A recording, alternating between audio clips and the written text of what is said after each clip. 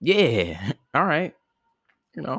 I throw in a little bit of beatboxing every now and then when I do my intros. Hello, this is Reading with Finest. I am Finest. I'm reading Japanese myths to you today. The story that I'm reading from Japanese myths is The Celestial Robe of Feathers. Follow me at Everything's Just Fine on Instagram to see illustrations of mine. They get better just like my reading gets better. Uh yeah, follow the be witness. See, watch me grow. Why not? Unless you're too busy growing yourself, which I understand that. I can't always watch everybody while I'm growing. I'm busy growing, so no love lost if you don't come in and out when you choose to feel to see me growing. Uh, yeah, let's get started. Right, the celestial robe of feathers begins like this. In the third year after the royal hunt, in the springtime, the lady Kagawa continually gazed at the moon. On the seventh month, when the moon was full, the lady Kagawa's sorrow increased so that her weeping distressed the maidens who served her. At last they came to the bamboo cutter and said, long has the lady Kagawa watched the moon, waxing in melancholy, and with the waxing therefore, and her woe now passes all measures, and slowly she weeps and wails. Wherefore we console thee to speak with her.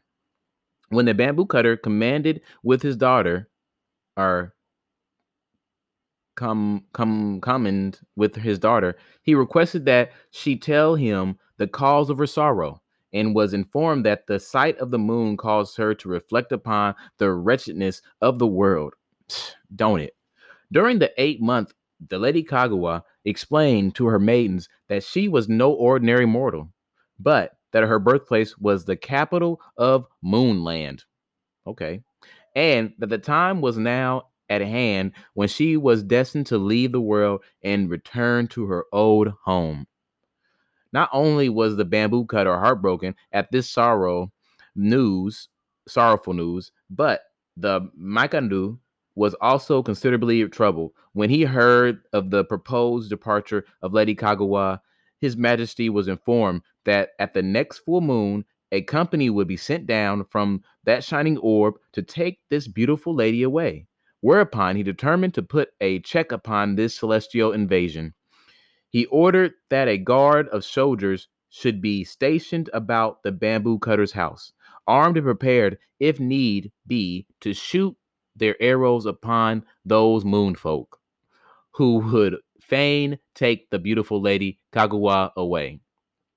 The old bamboo cutter naturally thought that with such a guard to protect his daughter, the invasion from the moon would prove utterly futile. The lady Kagawa attempted to correct the old man's ideas on the subject, saying, ye can't prevail over the folk of yonder land, nor will your artillery harm them, nor your defiance avail against them. For every door will fly open at their approach, nor may you valor help. For me, yea, never so stout hearted. When the moonfolk came, vain will be your struggle with them. These remarks made the bamboo cutter exceedingly angry.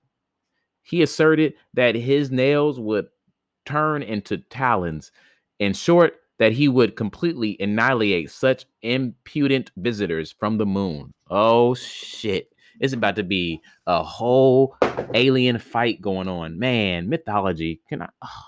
Now, while the royal guard was stationed about the bamboo cutter's house, on the roof and in every direction, the night wore away at the hour of the Rata great glory, exceeding the splendor of the moon and stars, shone around. While the lights still continued, a strange cloud approached, bearing upon it a company of moonfolk. Oh, yes. The cloud slowly descended until it came near to the ground, and the moonfolk assembled themselves in order.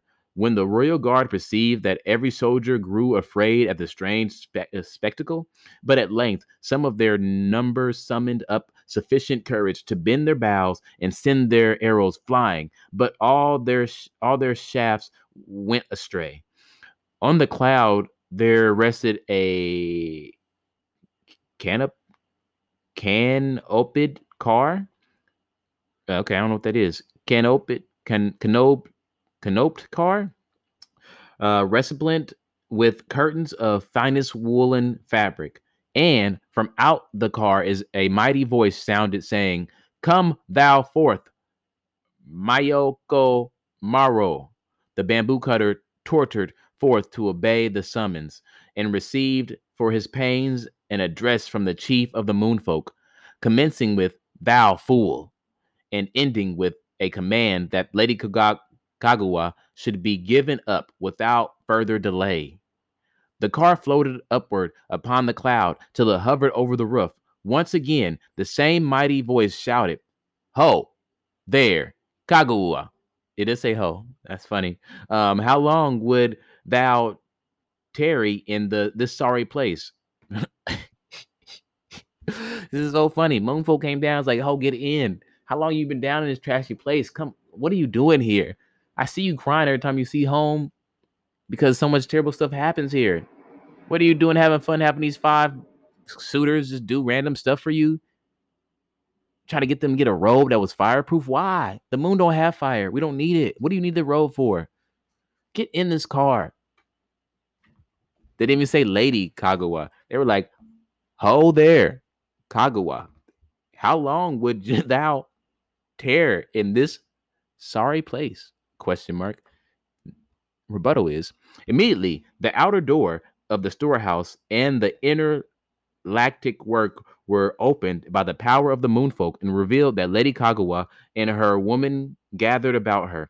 The Lady Kagawa, before taking her departure, greeted the prostrate bamboo cutter and gave him a scroll bearing these words: "Had I been born in this land, never should I have quitted it until the time came for my father to suffer no sorrow for his child. But now, on the contrary, must I pass beyond the boundaries of this world, though sorely against my will. My silken mantle I leave behind me as a memorial, and when the moon lights up in the night, let me feather gaze upon it. Now my eyes must take their last look, and I must mount the yonder sky, whence I found would fall meteor-wise to earth." Now the moonfolk had brought with them in a coffer a celestial feather, robe, and a few drops of elixir of life. One of them said to the Lady Kagawa, "Taste, I pray you, of this elixir, for soiled has your spirit become with the grossness of this filthy world." Spit. Lady Kagawa, after tasting the elixir, was about to wrap up some in the mantle she was leaving behind for the benefit of the old bamboo cutter, who had loved her so well, when one of the moonfolk prevented her and attempted to throw over her shoulder the celestial robe, when the Lady Kagawa exclaimed, "Have patience yet a while. Who dons yonder robe changes his heart, and I have still somewhat to say ere I depart." Then she proceeded to write the following to Makado: "Your Majesty, Dijon to send a host to protect your servant, but it was not to be, and now is the misery at hand of departing with those who have come to bear her away with them. Not permitted was it to her to serve her Majesty, and despite her will was it that she yielded not obedience to the royal command, and wrung with grief is her heart threat. And perchance your Majesty may have thought the royal will was not understood and was opposed by her. And so will she appear to your Majesty lacking in good manners, which she would not, your Majesty, deemed her to be, and therefore humbly she lays this writing at the royal feet. And now must she don the feather robe and mournfully bid her lord farewell. Having delivered this scroll into the hands of the captain of the host, together with the bamboo joint containing the elixir, the feather robe was thrown over her, and in a moment, all memory of her earthly existence departed. Damn.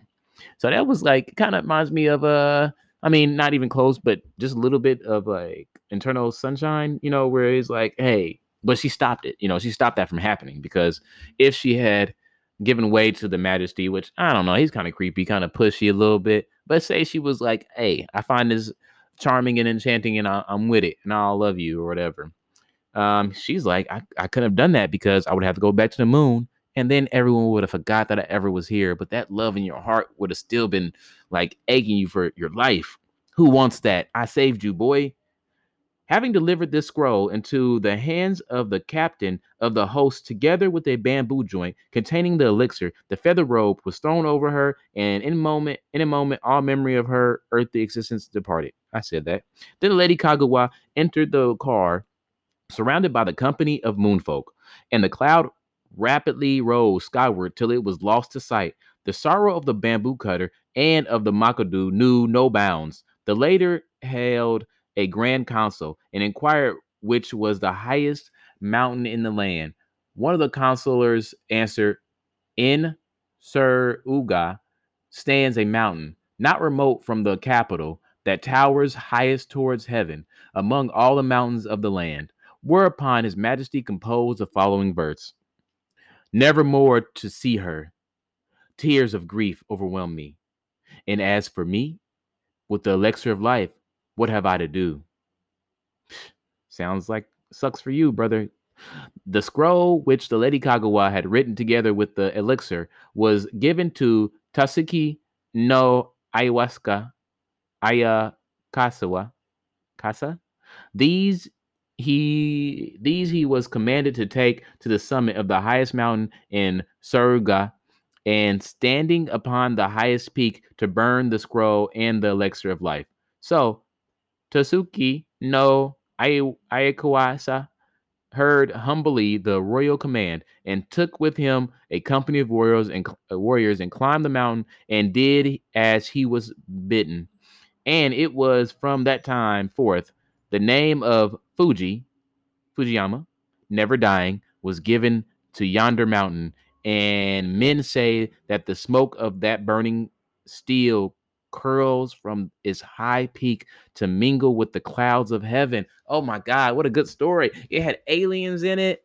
It had the reason why Fujiyama, the mountain, is named that. Oh man, it even tells you why smoke goes up to the heavens, because someone burned the elixir of life that could have kept people living forever, but it didn't mean anything because you can never have Lady Kagawa. Wow, what a great story. I'm excited. Sorry, nerding out on you guys. It's always cool when I get a lot of pieces together. You know, how tragic. Thank you for listening to Reading with Finest. I'll be here tomorrow to read to you again. Today's the day. Go out and read it or not, or listen to me while you're reading. That'd be it could be hard if you're reading and I'm talking to you. Probably don't do that. Just read, then listen to me. Read again, maybe. All right, go do what you want. Live your dreams. Maybe your dreams are reading. I'm out.